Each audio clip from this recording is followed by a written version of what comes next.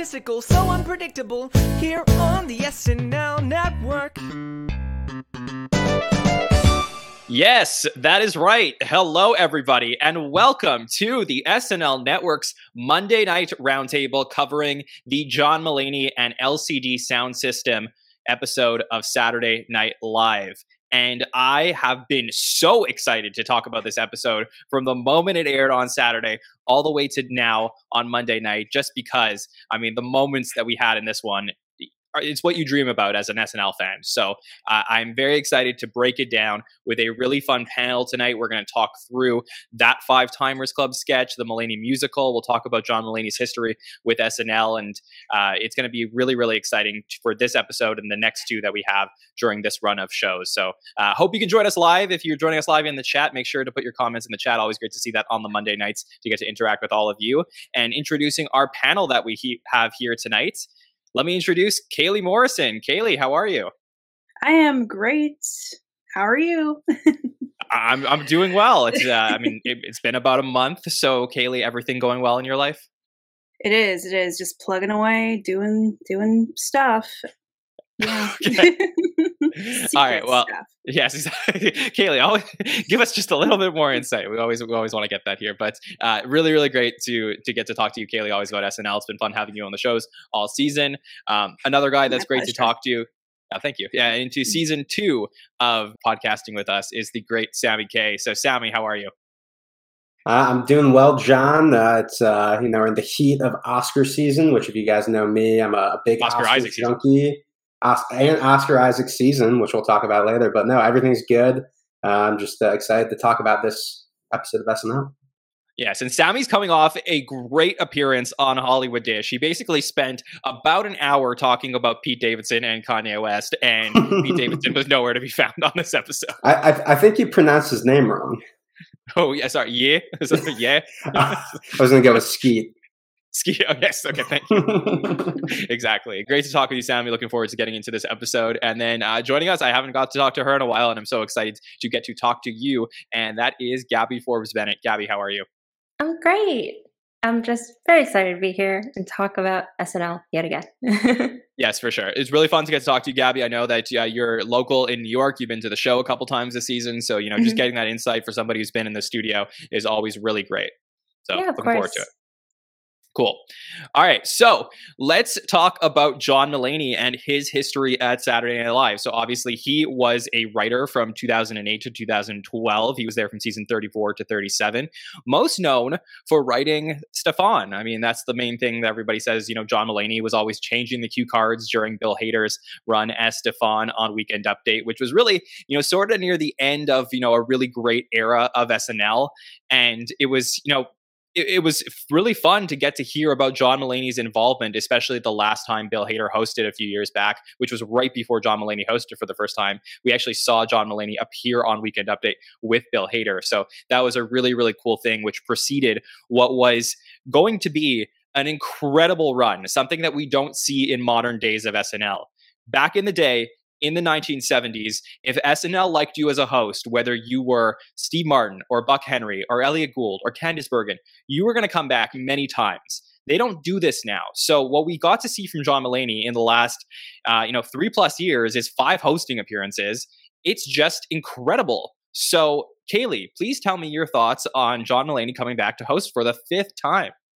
I always love when John Mulaney comes. He's such a great performer. He's one of these people that we know from SNL as a writer that then turn out like Conan, that then turn out to be an amazing performer. And it kind of just makes you wonder, I wonder if that would have been how that would have been if he got to be a cast member. But it's great to have him host. Maybe that's even better.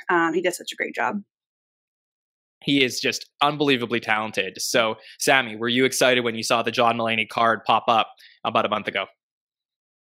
Was I excited? How's that even a question? Obviously, I was pumped, as I always am when John Mulaney hosts the show. We've talked about this a lot, John, on the shows that, his era when he was a writer was, how I got into SNL, that cast of Bill and Kristen and Jason. So, and it was the kind of thing where I remember one time watching the show when I was a kid, and this guy comes up. They're like, "Oh, here to talk is John Mulaney," and I'm like, "Who's John Mulaney?" He's not a guy who's in the cast. He's not like, I had no idea at that time like his association with the show, and then to flash forward years later, and just to kind of see the career he's had both within SNL and outside of SNL. It's just really cool to see this era have like kind of like you said, like a Steve Martin or a Buck Henry, kind of like a recurring host that kind of like defines this era of the show in a way. It's a really great question that you brought up, based on what you just said, Sammy, and I'll send this over to you, Gabby, for your thoughts on John Mulaney, which is John Mulaney this era's host? We always think about, what were the hosts of previous eras? Was Timberlake, the previous era's host, among others. But would you associate John Mulaney best with this era of the show? And what were your thoughts on having John back on the show? Yeah, I mean, I was super excited to see that he was going to host yet again, because I just think that it's always fun when someone who has worked on the show, whether it be, a previous cast member or a writer in this case, just to see how they kind of mesh with the cast. I feel like they bring something else to the show because they obviously are familiar with the people there. They're familiar with this kind of writing and this kind of comedy. And it's just so exciting to see how that kind of transfers onto the screen. Definitely. Sammy, would you say that there are any other hosts in this era that you think would be more closely associated with this era of the show? I mean, I wouldn't say like more closely related than John Mulaney. I mean, there's obviously some that like kind of come to mind. I mean, Larry David, another writer, was able to host, a couple times during this era. But, I just think like it's hard. I mean, when you have the numbers, you have the numbers. So like Mulaney, especially in like this amount of time, obviously like this era of the show goes all the way back to kind of like 2012, 2013 when like Cecily and Kay and AD all joined the show. So obviously this is maybe a recency bias thing to where like he's only been hosting the last couple of years, but no, I don't think anyone tops John Mulaney in that regard. Okay, so Kaylee, get in on this conversation. Do you associate this era of Saturday Night Live with John Mulaney as a host? I'm super impressed that he has racked up his number of hosting gigs as quickly as he has. I think that's really impressive, and that really speaks to I believe how endeared Lorne Michaels and the powers that be are to John Mulaney, which I think is well deserved. But I think you're right, John. I feel like I don't know if this era has the same relationship with hosts as it did, say, back in the 70s. So if I felt that eras now could have a particular host, John Mulaney would probably be in that top, tier for sure. But yeah, I guess I think more of like hosts as being like there to promote something most of the time now. Yeah, I think in terms of style, like when you think about this current cast, obviously there's a lot of drama kids, people who, love theater and stuff like that. So the fact that every time John Mulaney shows up, there's something musical around sort of makes me feel like the tone of a John Mulaney episode really matches the current cast and why they gel so much with him. And probably besides the fact that he's been well connected at SNL, why they bring him back so much is because everybody has so much fun with him when he's at the show. But the other thing that I think we have to talk about when it comes to John Mulaney is obviously, he gets, very personal with all the stuff that's happening in his life. And, this time there was a ton of stuff that happened between, the fourth time John Mulaney hosted and the fifth. And, just on a personal level, this is the first time on our podcast that we get to cover a host for the second time. It's the first time that we covered him in 46, and now we get to cover him in 47. So it's cool for us. But, so now I can properly gauge how much time between the last time he hosted and this time, but just the amount that has happened to him between, the changes in his relationships and him going to rehab, obviously, that he spoke about in his monologue. So how does that impact, our view of him as a host in terms of his ability to share about, what's going on in his life? Is it more fascinating as an SNL viewer that we get that insight into him? So Kaylee, can I ask you, how did you feel about, everything that's happened to John Mulaney since the last time he's hosted and getting to hear about it? I think this should be studied. Well, first of all, I got to see him on his From Scratch tour earlier in this past year in Atlanta. And so a lot of the same jokes are from the set he did in his live show. But I have to say, if you get a chance to go see from scratch, like he goes way deeper, and it's like a whole different John Mulaney than even what we saw on SNL. So I recommend if you can go see him. If you're a Mulaney fan, go see him. Because he gets into some dirty details that are pretty fun. I won't spoil for anybody, but yeah, it's to see how like the media and the pop culture has just honed in on John Mulaney's personal life in this past year and some change has been really interesting. And I learned the word parasocial relationship from all of this. So Right. yeah, I don't know. It's made him a little bit more human to me. I loved him before. I thought he was, such a great comedian, writer, performer. But it's been weird to see this kind of like, I won't say this person who maybe seemed like a goody two shoes, but he's not really, kind of evolve into this, person with a more complicated past than I think most of us understood. Yeah, I love that because I feel that John Mulaney, if you didn't know everything that was going on, seems just like such a nice, normal, like good person. And I'm not, he is. He might be the nicest person in the world, but obviously there's a lot going on there. So Sammy, how did you feel about knowing what we knew about him going into this episode, and then what we ended up seeing in another monologue where he described what's happening in his life? Yeah, I mean, I think it was definitely a question right after all that went down, last year, as to whether or not he would kind of keep up this streak he is going. So when it was announced, I was like, okay, that's interesting. Like, I obviously knew that, he's been like doing shows again and everything like that. And he clearly has plenty of material to draw from over this past year. But it was definitely a different Mulaney, somewhat different Mulaney when he kind of came up on stage to do his monologue. And I thought, the beginning of his set was kind of like a lot darker than you typically get from him, kind of like going into his kind of goody two shoes persona. But I mean, it totally makes sense. If he were to come out on stage and not address anything that's happened, people would be like, what are you doing? We know, we can read the headlines and everything like that. But I have not been able to go see his tour going on. Like I really would like to, but I mean, he definitely was able to kind of tap into that different sort of, comedy, that kind of darker tone. I mean, the whole story that he told about, him and his drug dealer breaking up and how, it wasn't actually like his drug dealer, it was like a painter, and like, and then how he was even able to like transition to like a story with his newborn son about like the pacifiers and how, they recalled the pacifiers, and then he's like, he could relate to how, like, I want to use those, but it can kill me. It was, I don't know, like, it was definitely like a different side of Mulaney that we saw, this past weekend. And I'm really glad we did, like you were kind of saying, Kayla, it was like definitely kind of makes him feel like more of a real kind of person with real issues. And it's not anything I've ever gone through, thankfully, but it's, we all go through struggles. So I think it definitely made him a lot more relatable, and I'm glad he was able to show that this past weekend. Well, I think what the great thing is like, we obviously know, if you're a big fan of Saturday Night Live, how many people have struggled there. And even Mulaney in his monologue, he mentioned, "It is wonderful to be in a place that's always emphasized sobriety and mental health."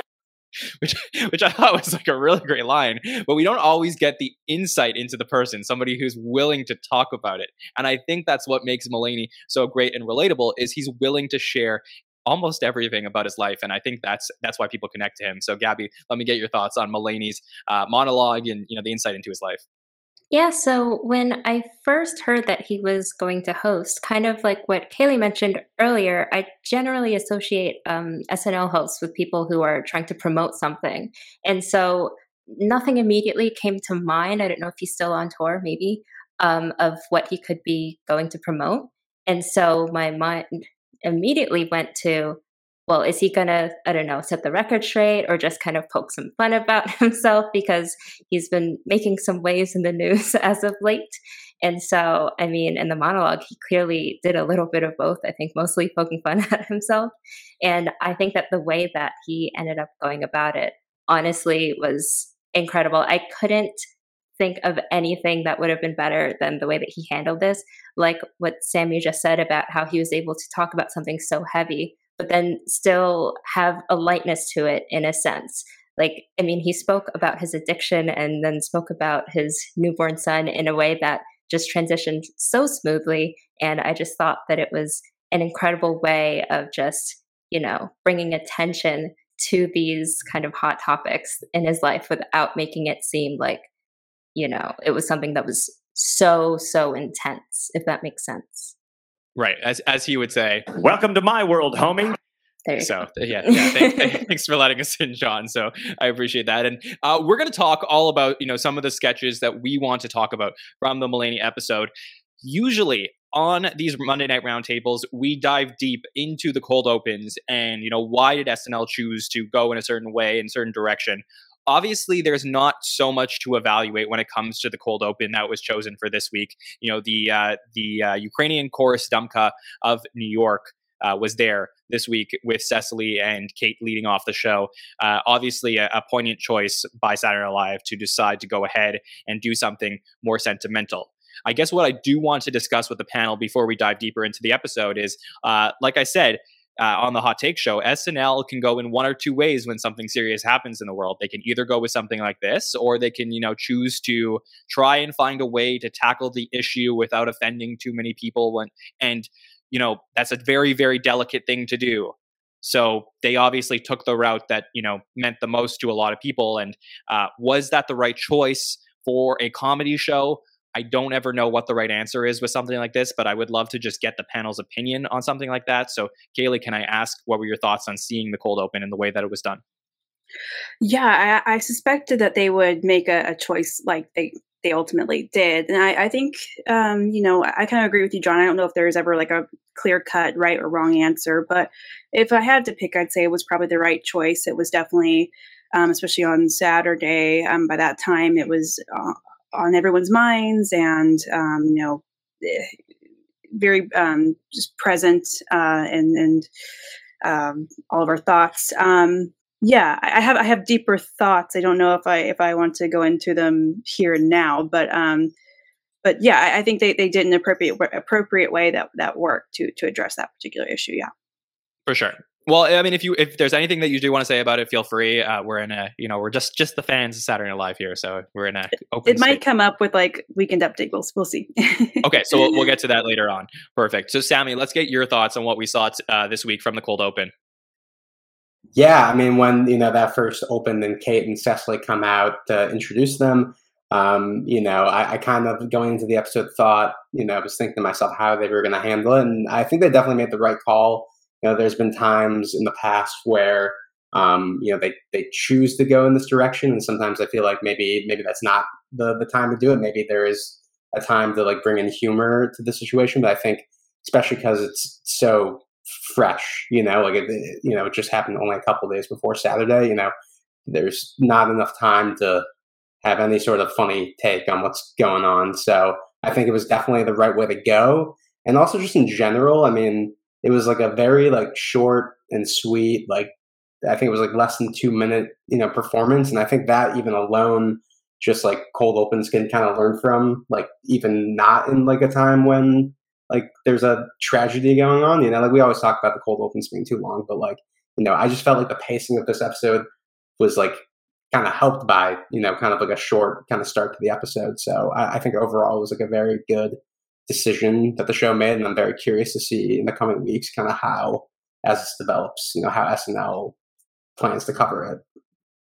Yeah, that's the most fascinating part. I mean, to me, obviously, like, the choice was made this week, and I do wonder if, potentially doing something like this gives Saturday Night Live the ability to then perform the high wire act of trying to find humor in the situation, because it's like, okay, we did do the somber choice in the first week, and obviously this is not going away, so now we can find some type of spin on it. But I mean, Gabby, whatever they end up doing, I'm gonna be like, careful. So that's how I feel. So how do you feel about it? Yeah, I mean, I echo everything that's been said already. I do think that it was the better choice to have a more somber moment, especially because it's a bit, I feel, maybe too soon, or a lot of people will probably say that it's too soon to start poking fun at it. And they will probably definitely start easing into it in the coming episodes, easing into the humor and finding some humor in something likely at the high level with some Putin impersonations. But I also agree that it wasn't, it was more somber and a bit, I feel maybe not that political, in that it was, just a choir singing, it's not like they were getting up there and just taking a stance and, I don't know, preaching, for lack of a better word. So I think that it was a nice way of kind of towing that line. Yeah, I would agree.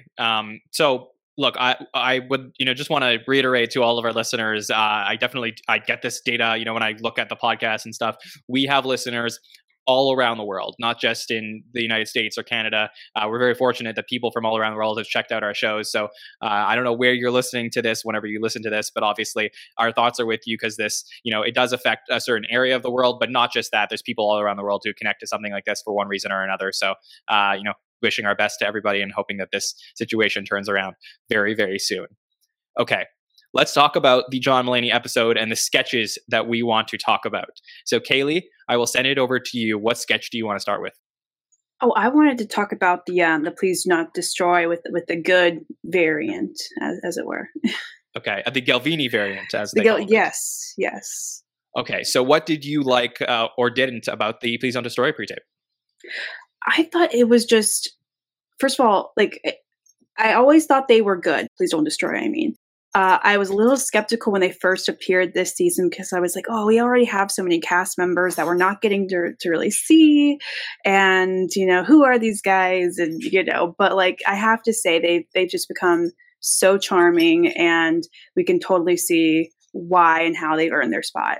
I thought the sketch itself was, especially following the previous sketch where, what was that one called? Someone remind me. Yeah, Careful. Yeah, that one. The dinner. Careful, yes, Careful. yes. Yep. Yeah, I felt like Careful was the reality of how a lot of us are feeling, and which actually made me feel kind of this one hits a little too close to home. But then the Please Don't Destroy sketch kind of flipped on its head and made me feel happy again, because it was this world, this imaginary world of what if there was a good variant? What if Paul Rudd's hopping in, and here's Roker and a big old sandwich, and Pokemon are real. And I think my very favorite part, besides the guest appearances of Al Roker and Paul Rudd, was it gives you long, luscious locks, and all of a sudden they all had these beautiful, gorgeous, as SNL wigs typically are, wigs. So I just thought it was timed really well, and I think it was a great transition from the previous sketch, and also I thought the transition into the following sketch also worked really well. Yeah, for sure. And we're going to get to that. But obviously, when it comes to just the Please Don't Destroy pre-tape on its own, I mean, SNL released this separately from the Five Timers Club. So this is certainly a segment that we'll evaluate on its own. And Sammy, I would love to get your thoughts on what we saw from Please Don't Destroy this week. Yeah, I mean, just to echo what Kaylee said, I really, really enjoyed this segment from them.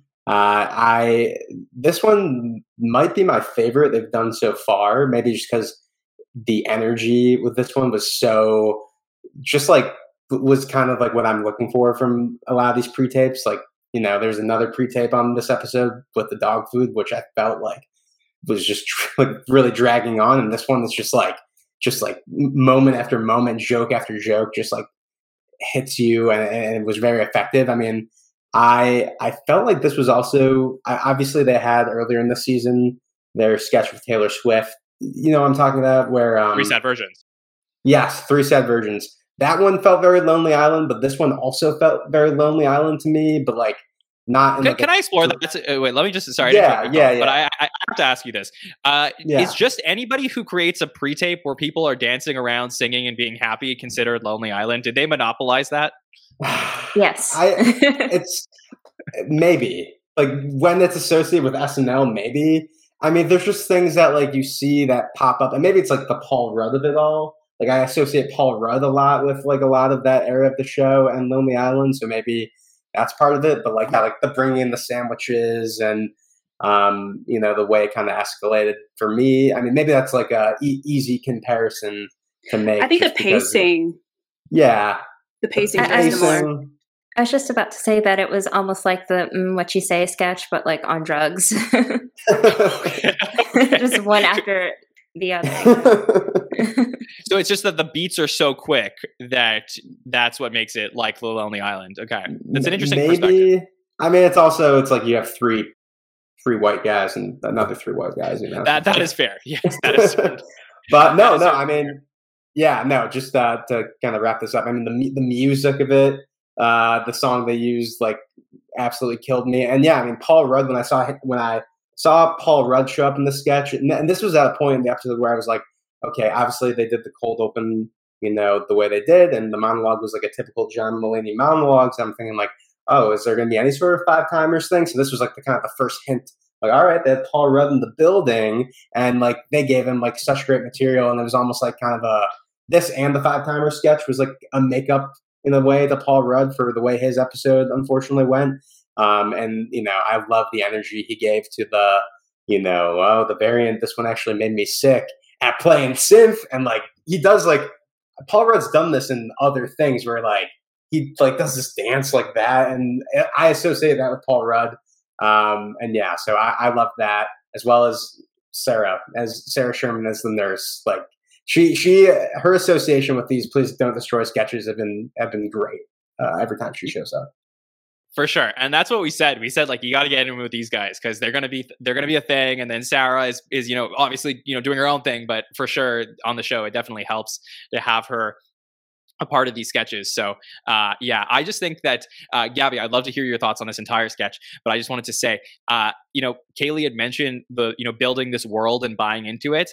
Somewhere in my sick mind, I was watching this as this was happening, and I was like, I really bought in for a second. I was like, imagine there was a good variant and that we could all just leave our homes and just celebrate and eat sandwiches and do like I just bought into it for a second, and it made me happy. And I guess, I don't know, it was just I was on such a high from it.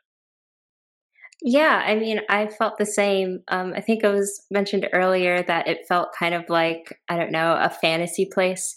And as I was watching it, the cuts and the music and the pacing, just, I don't know if any of you are familiar, but it just kind of reminded me of like the Love Island introductions / the little transition sequences that they have, where it's just, you know, very fast and supposed to be like glamorizing these people. And so they try to keep it like fun and upbeat. And so that's kind of what I related it to.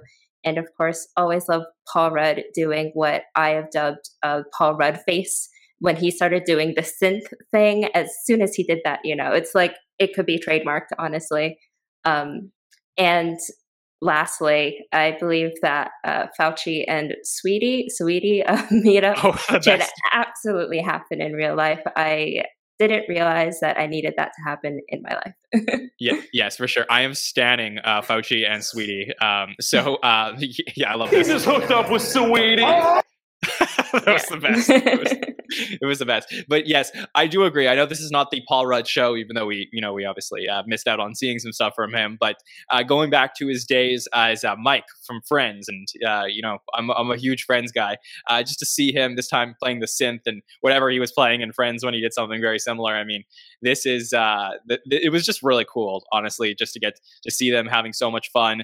Al Roker, I feel like if you were going to make a Please Don't Destroy and Lonely Island comparison, I'm pretty sure Roker was in 1 or 2 of those. So yeah, it was great to have him back on the show and stuff like that. So this was all around a really great time. And obviously, they're going to be immortalized, I mean, in history because of the way that this one ended. And, you know, I have to think that you walk away from this season and this will be the most memorable one because it carried us into a 5-Timers Club sketch that, Sammy, I know you are dying to talk about. So I will hand it off to you. Why did you want to talk about this one above all else?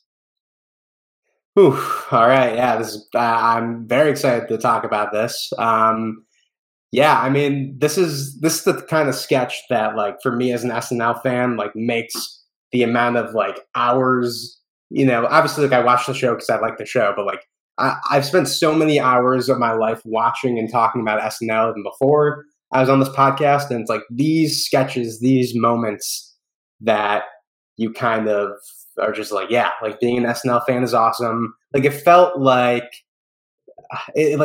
watching a Marvel movie to me. I'm also like a big like Marvel person as well, but like, you know, it's just like the payoff that you get from seeing all these people who have such like a rich history with the show come in.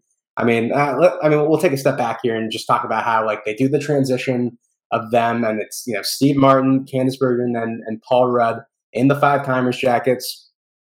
Like, you know, I love that transition, and then, you know, we get the Five Timers sketch, and yeah, as I said earlier, I was like kind of like, I don't know if worried was the right word, but like it definitely like caught me off guard because, you know, they didn't do it in the cold open and they didn't do it in the monologue, and so as it started unfolding, you know, I even before even more people started to show up, I'm like, all right, this is like, and it feels like we haven't gotten one of these in a while. Like we had the one with Jonah Hill a couple years back, but that was definitely, I liked the kind of take they did it with. It was around the time of, you know, the Time's Up stuff, so it was like the all female, you know, Five Timers Club sketch. But this is the first time we've had one in the lounge with like all these people since probably Justin Timberlake's episode, John, right? Like, so It's been like almost 10 years. So definitely the payoff was super worth it. And then, you know, we keep going throughout the sketch, and something I never thought would happen, or something I like always hope would happen, happened. Conan O'Brien appearing on NBC, appearing on SNL. I was so happy. I don't want to take credit for this, but earlier this year we did our host draft, and I did draft Conan O'Brien second for my draft, and, you know, people were like, "Oh, that's an interesting pick," and I was like, you know what, you know, this is my gift to the world, maybe. But no, I mean, seeing Conan come out, it was just incredible. Conan was like, as a kid, like in middle school, like that was like the first like late night show along with SNL that I really got into. Like I was very into the 2010 like Tonight Show feud. Like that was like my personality trait for a couple months around that time. So yeah, just everything about it, like I thought was perfect. It was like absolutely perfect. And I don't want to keep talking. I want to hear what everyone else has to say, but I loved it. I loved it.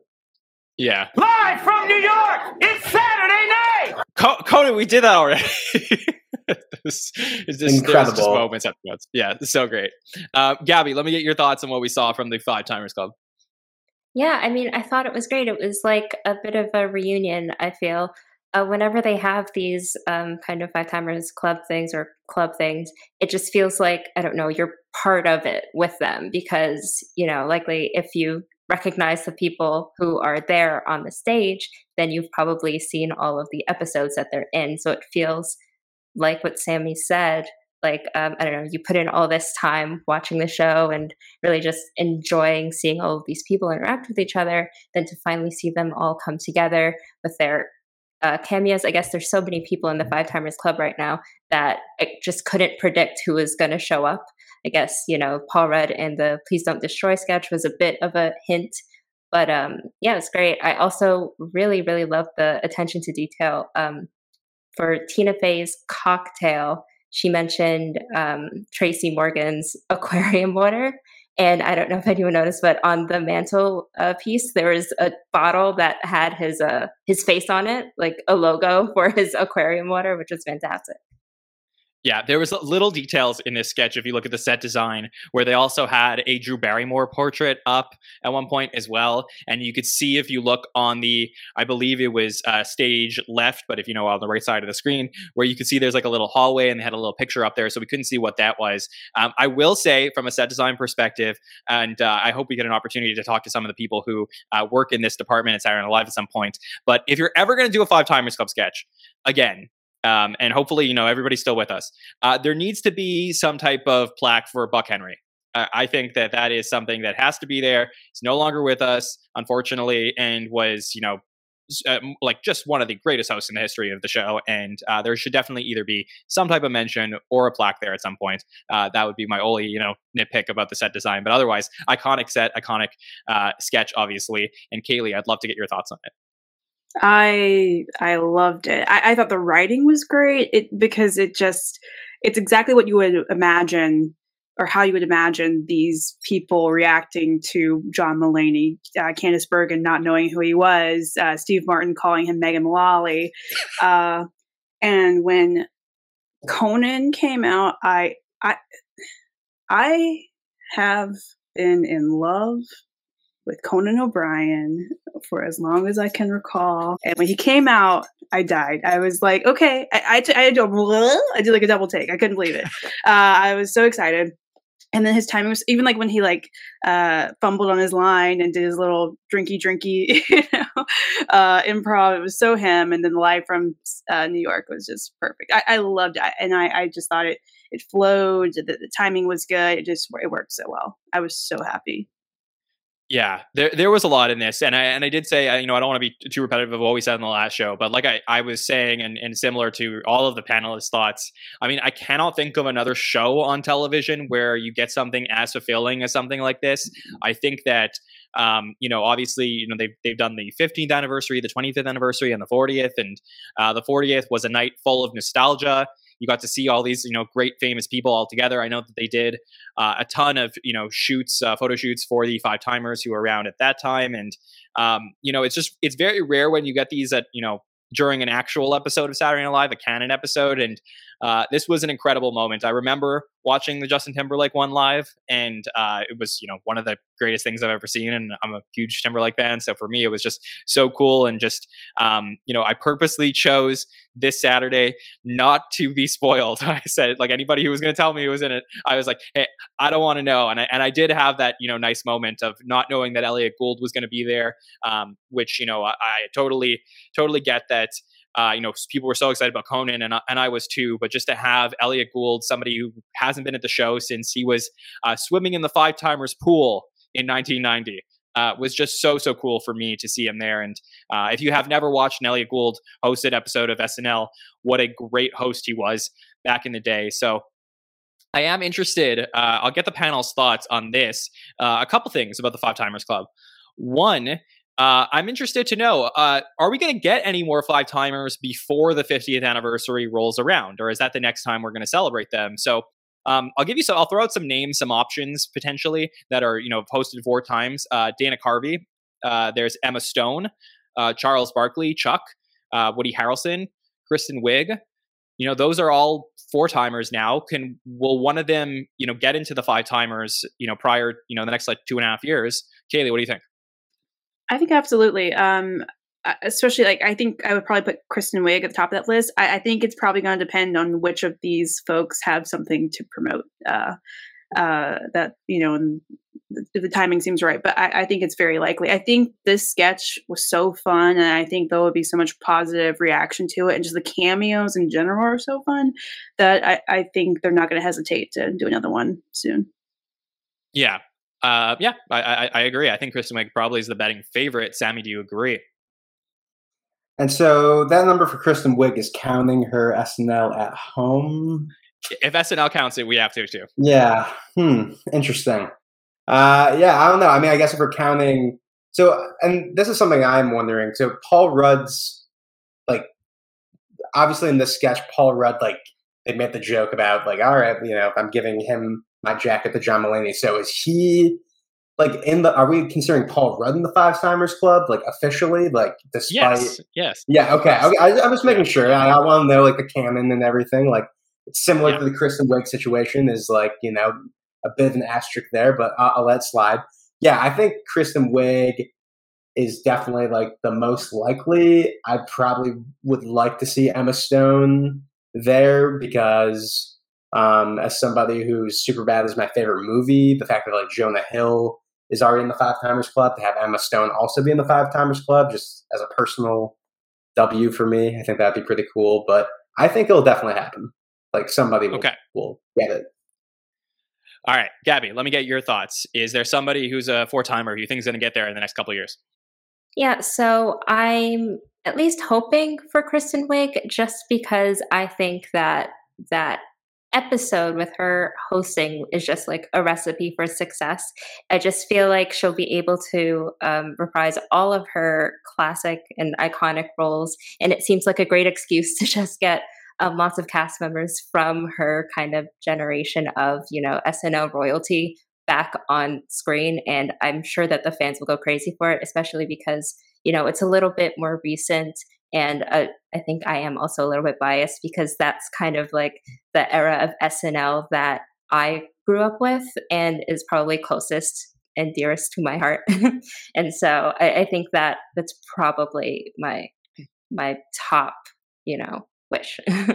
I think it would be cool if Kristen Wiig does get that, to do the Five Timers Club sketch with some people who we haven't seen do them before, like who were members of the cast, like Will Ferrell, Bill Murray, have it like something to do with like people who have been in the cast who are like Five Timers. I guess I don't know Chevy Chase's status with the show, but I think like there's something there that I think would be pretty cool. Obviously Mulaney, as well with his history with the show. Yeah, for sure. And Chevy was in the 2013 one with Timberlake, so it's not like, that's impossible. But, there are some ones like Danny DeVito who hasn't come around in a while. And, Ben Affleck, could he be there? Melissa McCarthy, The Rock, while would be interesting to see in one of these. The other question we did ask our audience, and I'll get the panel's thoughts first, is which five-timer do you wish was in the Five Timers Club sketch this time that wasn't there? So, Gabby, let me start with you this time. Is there a five-timer that you would have liked to have seen in the sketch that we didn't get? Can I get some names that were provided for the quiz? Well, sure. Anyone is available. I'll list the five-timers who were not there. So, Alec Baldwin obviously was not there. John Goodman, Tom Hanks was not there. There was Chevy was not there. Christopher Walken, Danny DeVito, Drew Barrymore, Scarlett Johansson, Bill Murray, Justin Timberlake, Ben Affleck, Melissa McCarthy, Dwayne Johnson, Jonah Hill, Will Ferrell, and that's it. Yeah. Okay, I'll have to go with John Goodman, mostly because I've been watching him on The Righteous Gemstones lately, if anyone is familiar with that HBO show, and he's just phenomenal in it. I don't know, I feel like he would just be a great kind of, recall, to have him represent, that era of SNL. And I feel like he's also still in the public conscience because of this show. So yeah, that's who I wish was there. Okay, Sammy, pick one that you wish was in the sketch. I mean, I feel like I got to go with the, I guess technically the OG member or the OG sketch with Tom Hanks, because also we definitely were going to get him for Paul Rudd's episode, and he was there and was able to help out during that time. So I'm sure he was asked, and I bet there was maybe some sort of scheduling thing. So yeah, I think he's definitely the person I'd like to see, or would have liked to see. I mean, Scarlett Johansson would have been interesting. She never got a five-time. She didn't have a five-timers sketch or anything like that, right? Like when she hosted, or maybe she got a jacket at the end. I don't remember. She did get her jackets. I don't remember there being anything, major celebration. Yeah. Has she been on the show since? Gabby says she got Colin. I feel like she hasn't been on the show in a while either, so it'd be nice to see her. Yes, that is true. Kaylee, do you have a vote for which five-timer you would have liked to have seen in the sketch? I'm gonna go with Danny DeVito because simply for the fact, has that man ever been on your screen and not made you happy? There's something about him. I don't know. I just want to bring on Danny.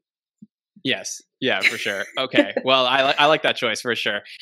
We asked our social media audience, which other five-timers would you have liked to have seen join John Mulaney in the Five Timers Club sketch? And Tom Hanks won with 18.37% of the vote. John Goodman came in second, 14.29%. Scarlett Johansson came in third with 12.24%. Justin Timberlake, my personal choice, would have been 10.2%. And Melissa McCarthy with 6.12%. So I came in 5th. So would have been nice to see these, and hopefully they will show up in the future. I know a lot of people in the chat are asking about Paul Simon. I know this is a little bit controversial, but personally, I do not think he has hosted the show 5 times. But that's just me. Okay, I do want to give a special guest we have watching us live in the chat, our friend Rich Tackenberg. He did say that we're all wrong, and Melissa McCarthy definitely would have been the best energy added to the sketch. So definitely some of the audience agreed with you, Rich. Okay. Let's talk about another sketch that we knew was going to be happening in this episode, most likely, and it was the 5th edition of a Mulaney musical. And Gabby, I know you wanted to talk about this sketch, so tell us what you thought about it. Yeah, I feel like as a New Yorker who has encountered plenty churro lady, mango lady, etc., on the subway, I just feel like I needed to bring this up. I personally do not imbibe in these delicacies, but, I fully support those who do.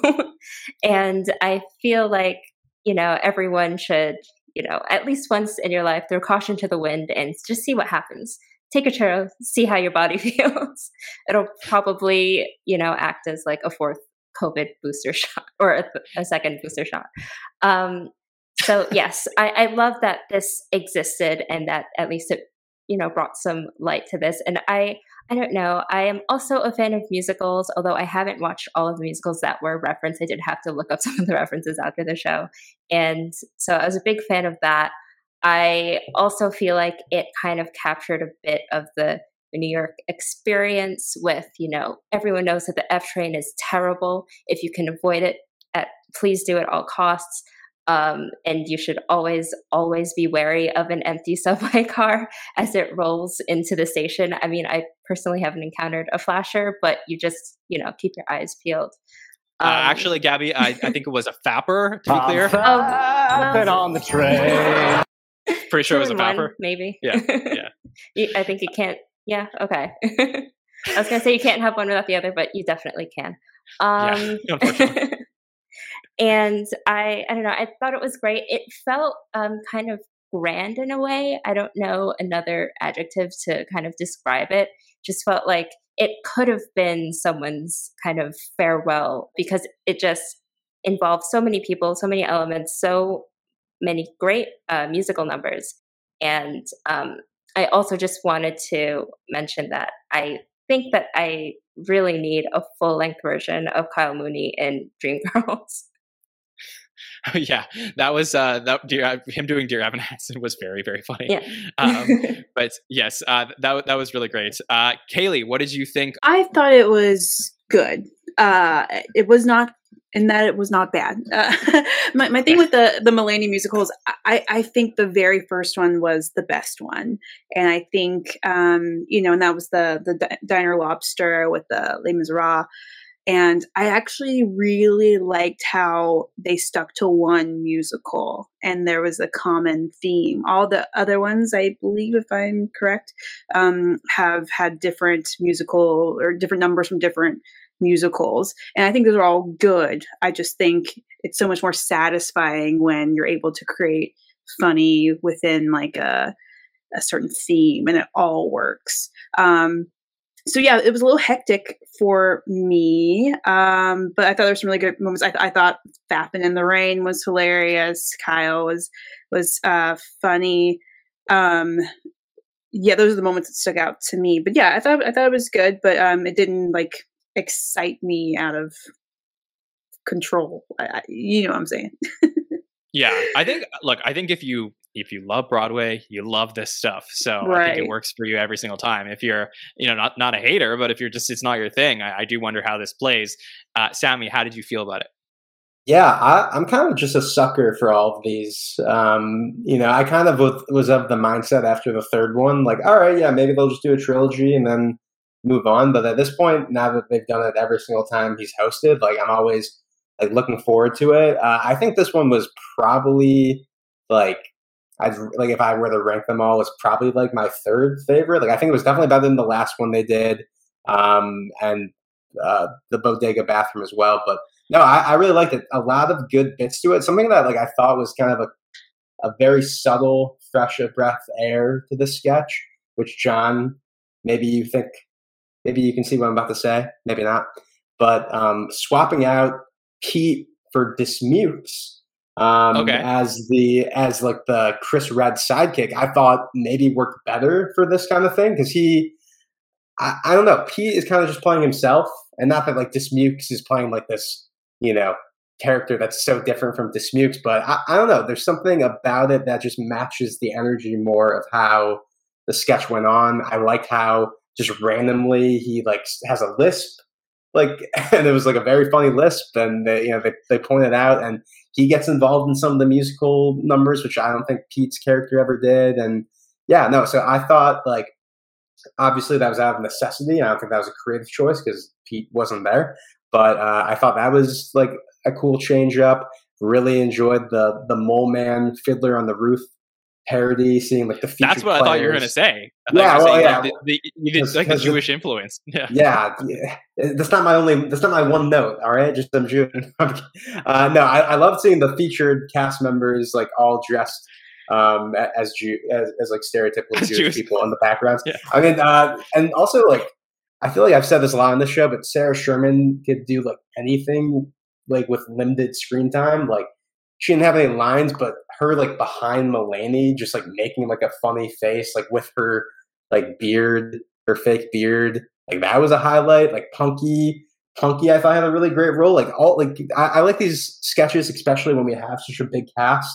That even though there are still some cast members that didn't have a role to play in this, a lot of them got to shine. I mean, Alex Moffat, fapping on the train. I mean, that was incredible. The little pixelated, prop that they put over his junk was also funny. Very funny visual humor. So overall, I like this one. Definitely not the best, but far from the worst of this series.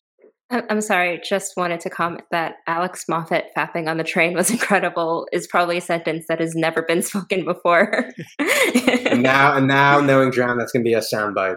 Yes. I'll play my Gabby soundbite. But I do have to talk about just, the set design here was just unbelievable. I think we had a water tank in a previous sketch, but anything like the train moving in the background was really, really cool. So for me, there was just a lot of stuff here. And I think that what when these work, they feel fun and not forced. And I think this one felt more fun than forced. Now, the big thing that, like a previous, obviously we had 80 as Jesus come out, like another biblical figure. I parted the commentary C's on Saturday night when I said that I think that we should close the book on these. A lot of people in the comments were like, no. We have to get these every single time Mulaney hosts. And a lot of people were like, yeah, okay, let's end out on a high. That was my opinion on it. I'd love to go around the panel and say, if Mulaney hosts again, does he have to do this, or can we just, close the book on these? Kaylee, I'll start with you. I think like any great artist who finds a niche, I think every few years you have to kind of blow that thing up and completely reinvent it. So I would not be sad if we don't see another Mulaney musical on SNL, but maybe it could be replaced with something based on that, but totally unexpected. Something we can't even imagine at this point. I think he could find something cool that becomes his next new signature. Yes, I agree. Gabby, what do you think? Yeah, I feel like this could actually act as like the end. I don't know, because there was so much, because everybody was involved. It just felt like a kind of fever dream of like cast members coming in and out and just craziness. I feel like it was kind of the big hurrah, and they can end it after this. I feel like it's a good note to end it on. All right. So I like this. All right, Sam, what do you think?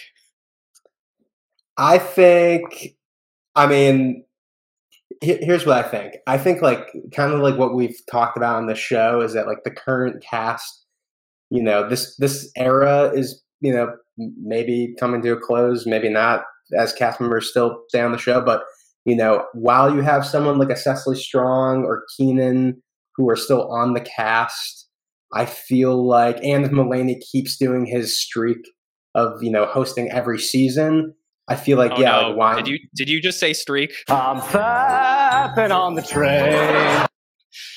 Please go on. All right. Where was I? I don't even know. No, I'm basically what I'm saying is like, if everything stays the same next season, which the way things have been happening recently, like it probably will. I feel like, yeah, I think you keep doing these. I think if someone like Cecily leaves or for whatever reason Mulaney like doesn't host next season and takes a year off, like I feel like that could be like a good clean break. But I think like, you know, when you have these people in the building, like I feel like you might as well. Like I've always enjoyed these. These are sketches that I go back to every once in a while, and I'm not like the biggest musical, person, so I'd like to see more of these. Okay, so we did ask our audience as well. We said, do you want the Mulaney musical traditions to continue?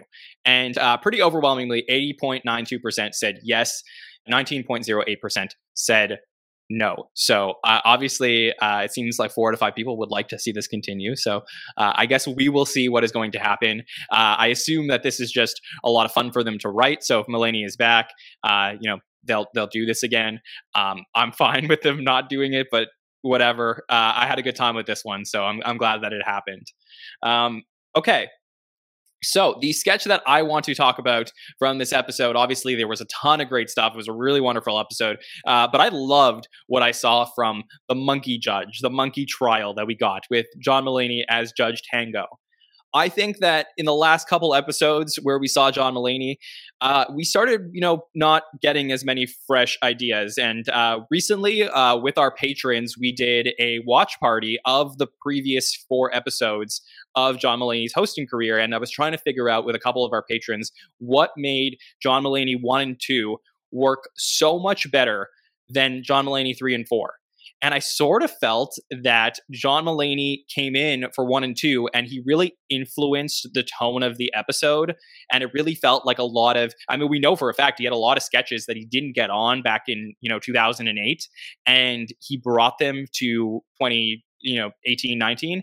And I felt that what happened with John Mulaney 3 and 4 was that episode was way more influenced by the current writing style. And I don't know that worked as well in terms of some of the sketches we were seeing in these episodes. But Monkey Trial for me, which ended up being written by Please Don't Destroy, and I assume that Mulaney had some influence like he did for most of the sketches in this episode, was a really fresh concept. I know a lot of people made comparisons to Unfrozen, a Caveman Lawyer with Phil Hartman back in the day. But for me, this was really fun. I loved that there were not a lot of cast members in this. And even Cecily's role in this was limited to the back half of the sketch. So I was excited to see, Melissa, who was in a starring role with Keenan, JJ, and Mulaney, and they were just working off each other on a really fun concept. And it's something that we don't always get on SNL these days. So I really love this one. Kaylee, what did you think of it? I liked it. First of all, I've been wanting them to do a sketch where one or more people are animals for a while. We don't see a lot of like silliness like that anymore. Nowadays, we get a lot of sketches where it's like one crazy person with a bunch of normal people or something like that, But I've been wanting to see something kind of offbeat like this for a while. My only kind of critique about it, because I did think it was good, he was, I wish maybe, I don't know. And like SNL has the greatest makeup and hair and costuming teams of all time. But like, I almost wish like maybe he looked more like a monkey, because like him being both man and monkey, I was like, I feel like it'd be funnier if he talked more like a man, but looked more like a monkey. There was something like off balance in the visuals versus the jokes for me. But I thought it was very clever. And just weird. I thought it was great that they leaned into the weird more than they have, or at least in this particular brand of weird. Haven't seen something like this in a little while. Kaylee, can I make a pitch for you? What I think was missing from this sketch that may have changed your mind on it just a little bit, Please. Which was in the I would say like probably the late 80s, early 90s, SNL would do a bunch of recurring sketches where they would create theme songs specifically for those sketches that would tell the background of the characters. Like yes. I think of Tom Hanks's Mr. Short-Term Memory. And I think that's what we needed for this sketch was a theme song for how John Mulaney turned into a monkey. I think then you buy into it. I think you're exactly right. I didn't think of that. And I think that would have filled in all the blanks. Yes, I completely agree. Yes. Okay. All right. I'm glad I got your approval. Sammy, what did you think of Monkey Trial? Yeah, I really liked this one. I loved how it came on like right after the monologue as well. Just like kind of like hit the ground running as far as like an absurd concept on the show. I mean, personally, like, yeah, I loved like how it was just like a juxtaposition between like the Mulaney like looking like a monkey, but like just delivering jokes like he was John Mulaney. Like he had no difference at all in like the way he was delivering things. I mean, I just thought, I haven't come across many monkeys in my day, but like all of the references, like I somehow I'm like, oh yeah, like a pile of shredded like paper. Yeah, that makes it like for some reason my brain knows that monkeys like that, or like the throwing sand to show dominance and stuff like that. Like a lot of like really good visual humor that didn't overstay its welcome. It did, like John, kind of like what you're saying with the theme song of it all. It really did feel like something you would see on the show in like the early '90s, and maybe it's the Unfrozen Caveman Lawyer connection to it all. But yeah, it was just something that I don't even feel like in Mulaney's era writing on the show, like you necessarily saw something like this. So it was definitely like a nice change of pace to kind of see a sketch like this. I really enjoyed it. Yeah, and I'm giving free marketing advice for anybody who wants to take the time in the next few days and write the theme song to Monkey Judge, because I promise you, if you put that out on social media, it would be a very big deal. Okay, Gabby, what did you think of this sketch? I will say that it wasn't one of my favorites of the night. I felt that I watched it a couple of times because the first time that I watched it, it didn't really hit for me. Because I thought that it was just a little bit too out there. It felt a bit like a 10-1 as soon as it started. And to me, it was a bit strange to have it be the first sketch of the night. But I did kind of enjoy like the pacing in it and that back and forth between John Mulaney and Cecily Strong with what was it? I love monkey or whatever she said. Oh, I love baby. Yes. She said this, Gabby. You are the alpha. You are the alpha. Oh, yes. I thought that was great, but that was kind of like the peak for me in this one. I don't know. Maybe my humor just needs to be like weirder. Like just like I like the Nickelodeon sketch that they did, 80s role, and I don't know why. I think that just kind of silliness hits something in me and it just makes me giddy. And this didn't really have that for me. For sure. Well, let's transition over to anything else from the episode that we want to make sure we talk about. And Gabby, that's a great point. Let me get your thoughts fully on the Nickelodeon sketch that we saw. Yeah, I just thought it was dumb fun. And that's what I enjoyed about it. I don't know. It's a crazy premise. I mean, who thinks of this? The different consistencies of the slime. I feel like someone just watched a clip of something on YouTube from the 80s and thought, hey, that looks weird. Let's write a whole sketch about this. It felt a little bit, if anyone's familiar with Degrassi, felt like a bit of an unhinged Degrassi Junior High with the very serious insults and then the silly slime. So I don't know. I also feel that John Mulaney just seems Canadian to me, so I thought it was fitting. Yeah, that is definitely true. Sammy, what did you think of what we saw from Nickelodeon show? Yeah, I think someone like in the writers' room like just has is a big fan of Nickelodeon or something. We got that Double Dare sketch a couple weeks ago that I really enjoyed in the Will Forte episode, and yeah, someone who grew up on Nickelodeon, just like the premise alone was funny, and it was like it was kind of doing two different things. It was doing like the jokes that you see on a sitcom from that era that don't necessarily age well, like alongside the physical humor of somebody getting slimed incorrectly or at a bad moment. So it was funny to me on that level, to where like they were doing like two totally different things and just kind of like mashing them together.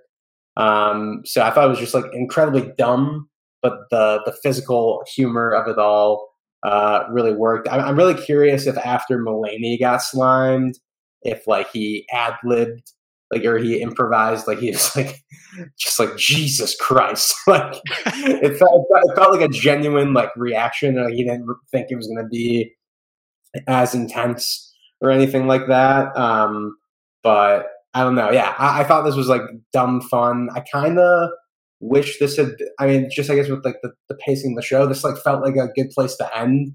And then we had that additional sketch of the Cupid Shuffle. So maybe they could have, thrown in a weekend update guest and had this kind of be that 10-1 spot. I think that maybe would have been the best way to go. But then on the other hand, you don't have Mulaney introducing LCD sound system like covered in slime, which also, doesn't necessarily relate to the sketch itself. But I thought, it's just another thing that made this a very good moment.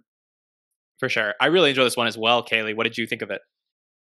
Yeah, well, I mean, if you're of a certain age, the fascination with Nickelodeon slime, and I loved it. I loved the choice to have the slime hit its victims in various ways.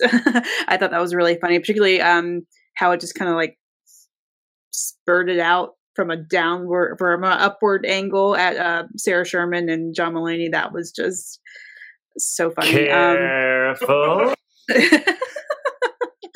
Yeah. I was concerned. I was like, I really, really, really want to know what's in this, because it was all in their mouths and their eyes, and it couldn't have been fun to have experienced. I'm curious what it was made out of. If anyone knows, that would be some great behind the scenes trivia.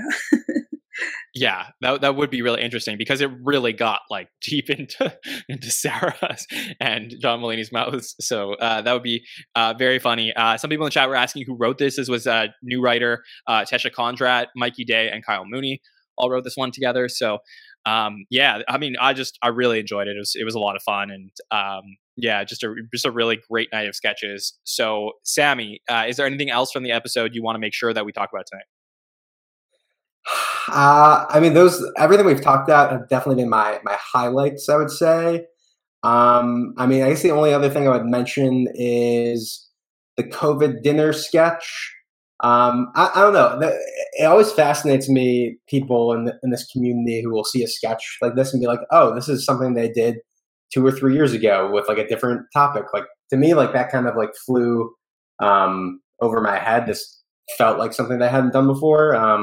So to me, like the format of it felt fresher than maybe if I'd remembered that they had done this like a couple years ago.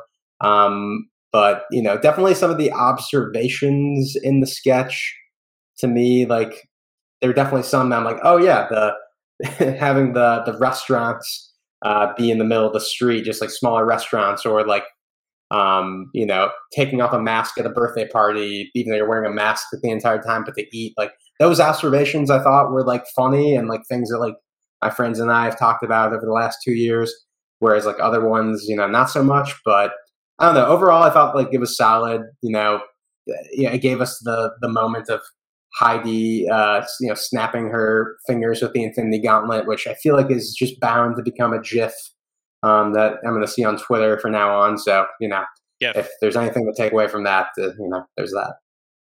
For sure. Well, Gabby, I mean, you're a New Yorker, so are people having these conversations when they're going out to restaurants now? I don't know, maybe.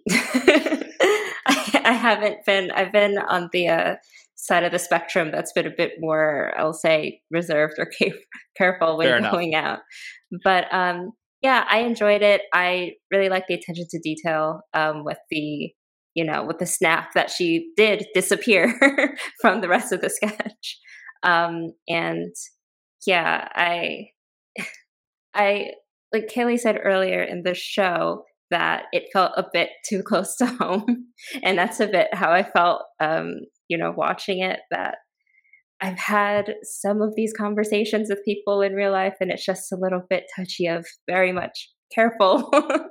Yeah. So Yeah, you're Not tonight. yeah, it's just, and also like, you know, when someone starts to say something, you know, it could go one way or the other, and you're just really hoping that it doesn't turn into a whole thing because you just want to get on with your day. yeah, that is very fair. Kaylee, what did you think of the careful sketch we got? Yeah, I mean, I thought it was fine.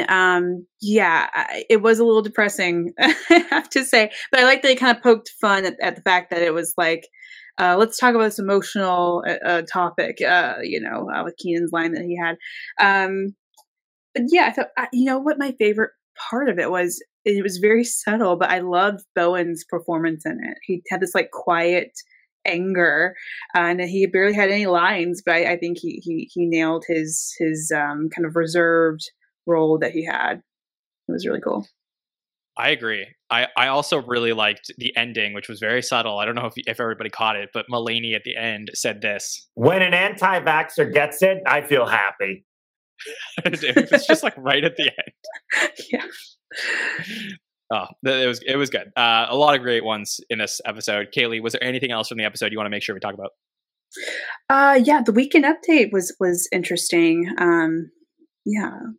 Do you want me to elaborate, or yeah, please. How did you feel about it? Yeah, well, I definitely did miss having characters pop on when it was over. I was like, wait, it's over? So I did miss that. I thought, and this is someone who has a lot to learn about, everything going on with Ukraine. I admit that I need to learn much more than I already know. But from my perspective, and again, with limited knowledge, I felt like they handled the jokes delicately, but I was glad they chose to go there, but they didn't come off, to me at least, as insensitive. I wonder how other people feel about that. I'd love to hear other people's opinions. I loved Michael Che's joke. It was kind of what I was alluding to earlier. And again, it's I really hope I'm understood when I say what I'm about to say. But yeah, seeing the media's reaction to this particular crisis versus other crises in the world that involve people of color, it's, I like that they chose to include the joke about, being with a white country. Again, that's nothing against the victims of anything happening now. I think it's just important to point that out, how the media chooses to cover and what the media chooses to cover. So I thought that was a fair and interesting choice of a joke to make. But yeah, I thought the jokes all worked from this one. And yeah, even without the characters, which I really, really missed, I thought it was a good weekend update. For sure. Yeah, thanks for sharing your thoughts on that. Gabby, how did you feel about weekend update overall? Yeah, I also thought it was quite short. I guess they had to, spend more time during doing the subway churro sketch and things like that. But yes, I think that maybe honestly that Michael Che joke was kind of like a preview of what may come in the next few episodes. The way that SNL in general is going to start approaching this very serious conflict, just kind of, little jokes like that. One thing that did stand out to me was the reference to the NBC Olympics. I don't know if any of you have seen, but I guess Leslie Jones has started commenting on it, like just in her spare time, because she just really loves the Olympics, and a lot of people have been, listening in to what she has to say and rallying behind her. And I know that she had some sort of, I guess NBC just didn't necessarily like what she was doing. I only looked into this very briefly, so I don't know the specifics of what was happening. But I know that people were definitely rallying for her to be one of the commentators for the Winter Olympics. And so it would have been insane, although I don't think very likely if she had made an appearance in the weekend update to say something about the Winter Olympics, because it seems that a lot of people really enjoy the kind of commentary that she has. Oh yeah, I mean, if you follow Leslie on Twitter, she used to comment about Game of Thrones episodes and it was just the most amazing thing in the world. And I did actually see some of her commentary on Twitter about the Winter Olympics, and truth be told, it was more exciting than the actual Winter Olympics. So definitely a mistake, and I think that definitely no need to alienate Leslie. So I would love to see her back on Saturday Night Live at some point. That would be really fun. Sammy, let me get your thoughts on Weekend Update. Obviously, no guest commentaries this week, so an interesting choice. Yeah, no, I mean, I thought it was like solid. I mean, I've rarely Weekend Update in this era is like definitely one of the more consistent aspects of the show every week. I think Michael Che and Colin Jost, that they're just good at telling and writing jokes. As far as like the idea of not having guests, yeah, I mean, this episode, I definitely didn't miss it. I do think like there was like a sketch or two, like the dog food sketch that I mentioned earlier that I didn't love so much. I mean, like if I had to trade out like something from the episode, for like a guest, like do something like that.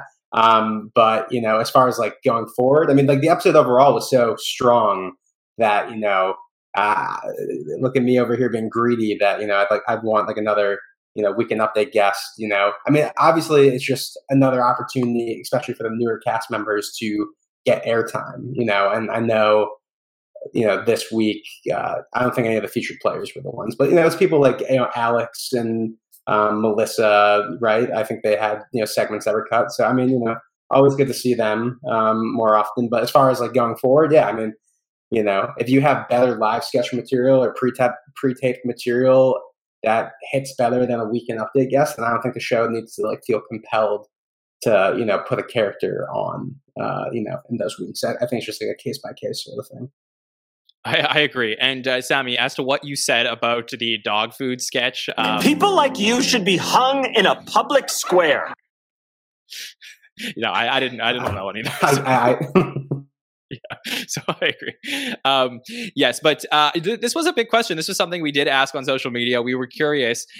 This particular question, which was for action-packed episodes of Saturday Night Live, just like this one, do you think having no guest commentary on Weekend Update is a good thing? Is it best to do without, or do we always need guests? And I don't really have a clear opinion on it, and it seemed that neither does the audience. We have a pretty much 50-50 split on both Twitter and Instagram when we ask. So I think that the fact that the truth is this did work. I mean, was it the best update of the season? Definitely not. I mean, I know a lot of people felt like it was just okay, but I don't think that is just because they didn't have guest commentaries doesn't necessarily mean that is going to dictate the overall tone and quality of a Weekend Update. So if you need to be flexible, if it's not working, then do it without the guests. I'm okay with that. So yeah, I'm fine either way. Okay, so the other, just going through the sketches, anything else I did want to mention? I did, the other thing on Update I did like when Colin Jost made the joke about the 2 batteries that were stuck in that man's penis, and he was like, that was a very good one. Of course, we brought up earlier during the Five Timers Club, but I did love this line from Steve Martin, which was Megan Mullally. Just a very wonderful line. And yeah, I think we pretty much covered everything that we wanted to talk about from this episode. Let's talk MVPs. So, obviously just looking at the sketches from the night, everybody got a sketch in the episode. Ego and Bo and Rolly in one tonight. Pete wasn't in the house. Andrew and Aristotle were also in one thing as far as featured players were concerned. Cecily won the night with 5 sketches. Keenan was in 4. And then, we obviously had a pretty decent split between other people in 3 and 2 sketches. So what we do every single week is we ask on Twitter and Instagram. You could always find these polls up on Mondays before our roundtables.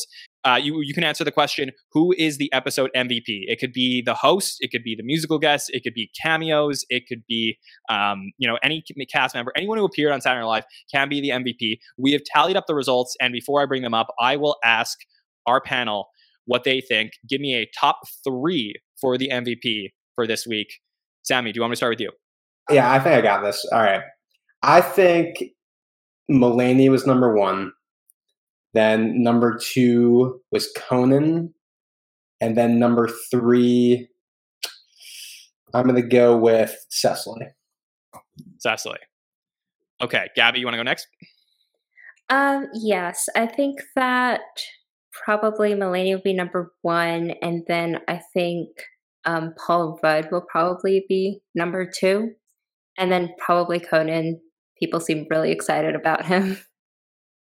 Yeah, for sure. I mean, obviously, all the hype was coming from the host and the guests on the show this week, not necessarily the cast. So I certainly see why you went with those choices.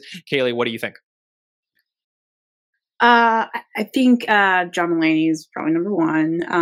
Then maybe Conan, because he was such a surprise and loved. And then I think maybe number three, Steve Martin, just because of legend. I'll guess him.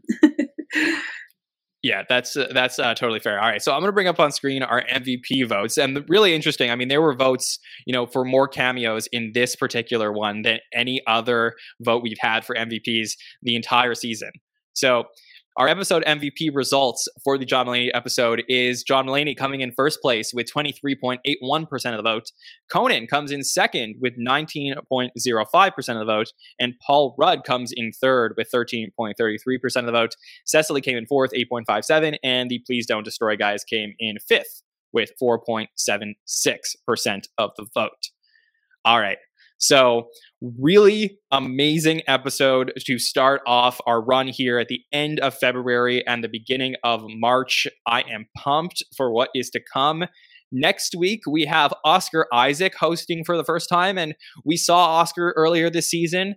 We saw him on the Jason Sudeikis episode in What Up With That, and obviously he, made some friends at the show, and they wanted him to come back. I believe he's going to be promoting the new Marvel series coming out. That'll be Moon Knight. That's coming out later in March, so it'll be very, very fun. Obviously, a very well-known actor, and Charlie XCX gets a second shot to be the musical guest after missing out on that Christmas show. So, Kaylee, what are your thoughts on the show we will see next week with Oscar and Charlie? I think Oscar will either soar like in an Adam Driver type of way, because he's such a, we're used to seeing him in dramatic roles, but maybe he'll be like really, really funny. Maybe he won't. I'm hoping for the former. And the Charlie XCX, hopefully she'll come in and hit really hard. I know it seemed like she was really sad when she had to cancel before. So hopefully she'll get to rejoice and it'll be a great performance. Okay, Sammy, what do you think about Oscar Isaac coming in, continuing the Marvel tradition we've seen all season? Yeah, no, I definitely a lot of Marvel hosts this season, but I think that says a lot more about the state of Hollywood right now than it does who SNL's booking. But no, I'm super excited. When he popped up on the What Up With That earlier in the season, I was just like, whoa, that's Oscar Isaac, somebody who I've been, a huge fan of over the last couple of years. Definitely one of the best working actors right now at the moment. So I definitely do have like an Adam Driver, Timothée Chalamet level sort of hope and expectation as far as like how he'll do as an SNL host. I tweeted out earlier today a video of a scene from the movie Ex Machina that he was in, and there's a scene of him dancing for like 2 minutes. That is probably like the silliest he's ever been in a movie, and because he doesn't really do comedies, and it's in a very serious movie. But I said if he brings this kind of energy to the show this weekend, then we're in for a very good show, and that's what I'm hoping to see. So I'm fingers crossed in that regard, but I'm definitely excited. I agree. Gabby, are you excited?